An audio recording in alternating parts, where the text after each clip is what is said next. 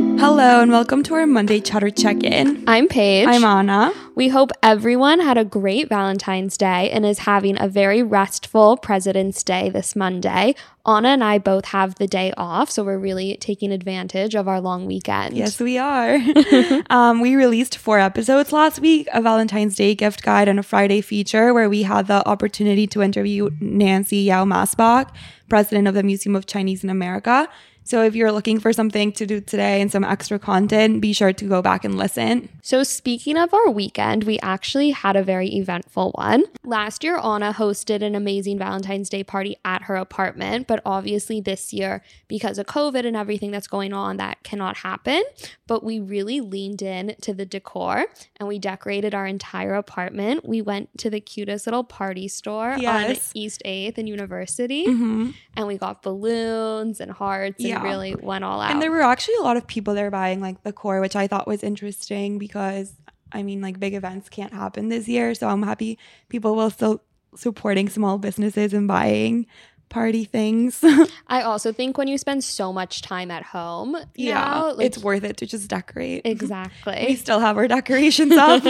They'll be staying up for a little bit. Yeah. And we also went to a karaoke in Koreatown and had so much fun. It's a great COVID activity because you're in a room with just the people you choose to go with. And we just like went with 7 friends that we've been seeing a lot. And it was very cool. It was so fun. I hadn't done karaoke we really like that sang in our years. Hearts out. We really went for it. So yeah. But I think we can move on to our art activity of the week. Which was also so great. We visited Pace Gallery here in Chelsea and we saw the 3 new shows that they currently have up. I guess they were new to us. They're not all new to the gallery. Yeah. And we'll obviously go into more detail about each of them. But I think that we both agreed it was some of the best programming we've seen recently. Yes, I loved all 3 shows. Like each one was just better than the one before. But we can start with a Tara Donovan show. Yeah, because it's what we saw first. Yes. It's titled Intermediaries. And to give an overall view, the show brings together discrete yet interrelated bodies of work created by Donovan throughout 2019 and 2020. So all the work is actually super recent. Yes, the exhibition is composed of drawings, wall-bound pieces, and freestanding sculptures that transform commonplace materials into totalities that test art perceptual limits. The focus of the work is really on structure and open materials that have an amazing ability to play with light. So as you get closer to the work and as you back away from the work, they do look really different. Yeah. Did you have a favorite work? I think my favorite work from the show was titled Stacked Grid, and it quite literally is like a 3-dimensional grid made out of plastic. What I loved about the work is that it takes up the majority of the space in this smaller gallery room. And there were other people in the room while we were visiting. So as other people walked around the structure, they left almost like a shadow of their figure. So it changed the way we saw the work. And then also, even though it's plastic, which is like a material everyone has, it really has this larger presence and feels like glass, like very fragile. Yeah, I agree. I also love the way light hit the work because with the light bulbs above it, it was just the way you saw it, like the bottom part of it looked so much different than the top part. Did you think that of the 3, this was the most like of an Instagram trap? Yeah, I'd say so because I also think people forget that Pace right now is massive compared to other galleries and that it's almost like a museum. So I think people just walk in and see the first floor and they're like, okay, like this is what it is. Right. And forget they're like 5 floors above. I feel like they kind of did that on purpose. Like last time we went to Pace, it was also like the most Instagrammable show at the bottom, which was the Dubuffet piece. But I think this was definitely the most Instagrammable. But it's not Instagrammable in the way that like Art Tech House is, for example. It's just, I don't know, how would you describe it? It's more formal than it is, like an Art Tech House, but it is the most photographic of the shows because it feels more interactive than just having some paintings or photographs up on the wall. Yeah. There's a piece at the Museum of Fine Arts in Boston that's made of styrofoam cups and it covers like the entire ceiling of one part of the museum. And I didn't realize she was the same artist that we were seeing at Pace, if that makes sense, until after. But yeah, I think I really do love her work and I'm excited to see what she comes up with next. Yeah, it's very exciting.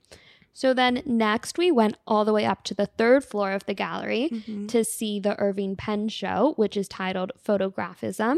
This show actually closes on February 20th, so rush over if you want to see it.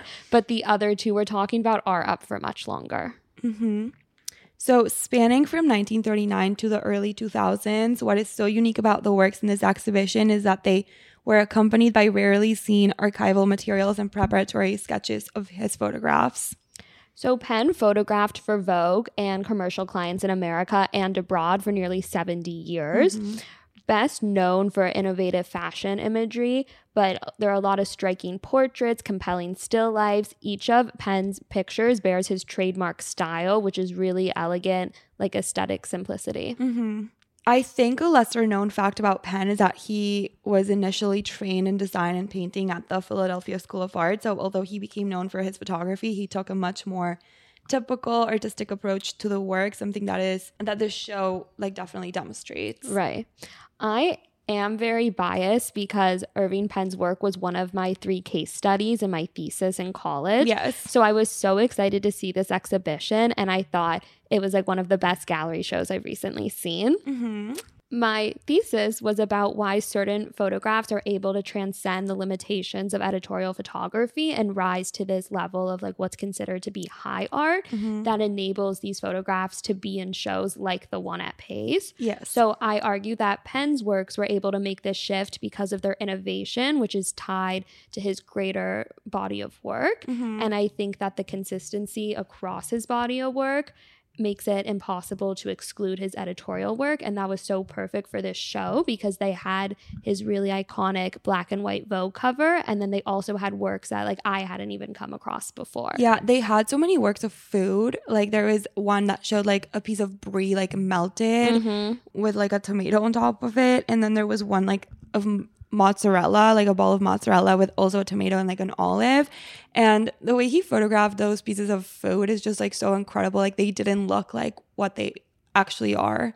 It's almost like disturbing once you know what it is to like think about it in that way. And I loved seeing all of the sketches. Like I think we were both like shook by how much work goes into each photograph, because I feel like when we think of photographers in this day and age, like we just think of like the camera as opposed to like Penn like literally picking like what type of paper he wanted to like use. Like there was so much thought before the image is actually taken, and I think so often we think of photography as like street photography or just like us even taking photographs on our iPhone. Yes, exactly. But to see the level of planning and see him sketching it out before the day of the photo shoot is so interesting. Yeah, it felt like seeing the sketches of like a really large painting that like that so much thought goes into it, and I loved learning about that aspect of photography.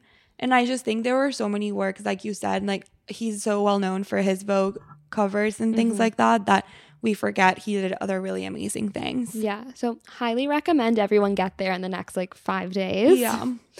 But then finally, the third show we saw was on the second floor, and it's an exhibition called The Hooligans by artist Adrian Genie, which is the artist's 4th solo exhibition with Pace Gallery, and it brings together 9 paintings and 3 drawings, all made during the last year, similar to the Donovan show on the first floor. Influenced by Impressionist painters as well as Turner, Van Gogh, and Gauguin, this new body of work continues Genie's exploration of abstracting figures, layering shapes, and using gestural painting techniques to create complex images intertwined with art historical narratives. I think what was so interesting to see this show after seeing the Penn show is that it is so new, but there's still this tie to these 19th century artists. I agree. So his past work has explored the relationship between painting and cinema and continues to meditate on the relationship between history, vision, and technology, demonstrated by details such as sneakers, baseball caps, VR goggles, and security cameras.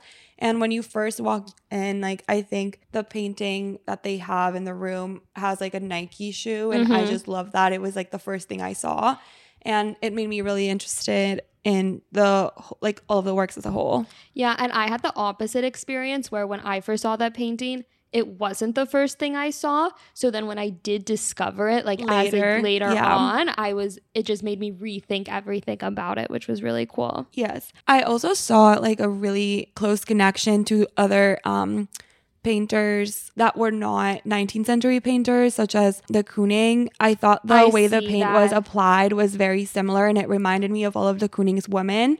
Some of the figures were so abstracted, but you could still see some feet or some faces, things like that. And it didn't really strike me that much as impressionist works, but more of abstract expressionist works. I think de Kooning is such a great reference because it is like these disfigured figures. Yes, exactly. But there are still features, so you know that you are looking at a figure. And details such as the shoes really reinforce that. And I think you really like the security camera in one of the works. Yes, like, that was my favorite. It reminds me a lot of Ai Weiwei because he does a lot of work with security cameras and artificial intelligence. Exactly.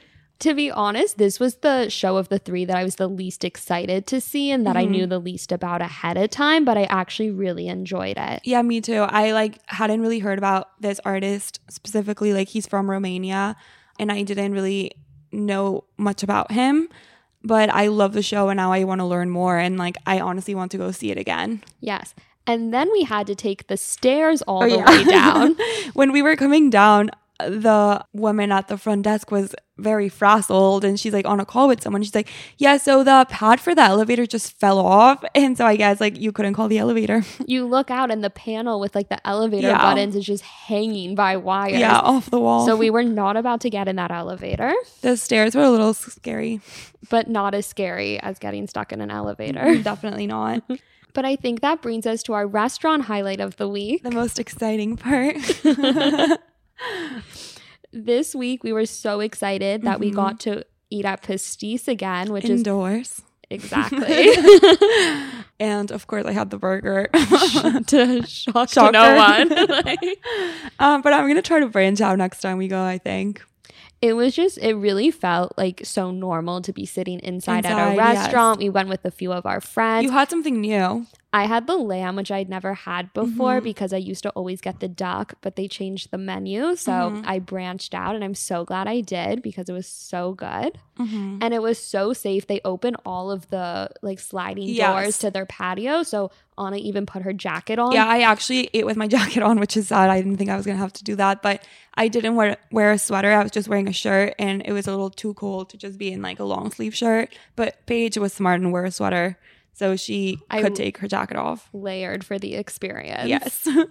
So I think that's it for today. We only have one more episode coming out this week. Yeah, so stay tuned for that. Yes. And be sure to follow us at Curated Chatter if you haven't already. And also listen to our old episodes if you're looking for more content. Yes. Thank you. Bye.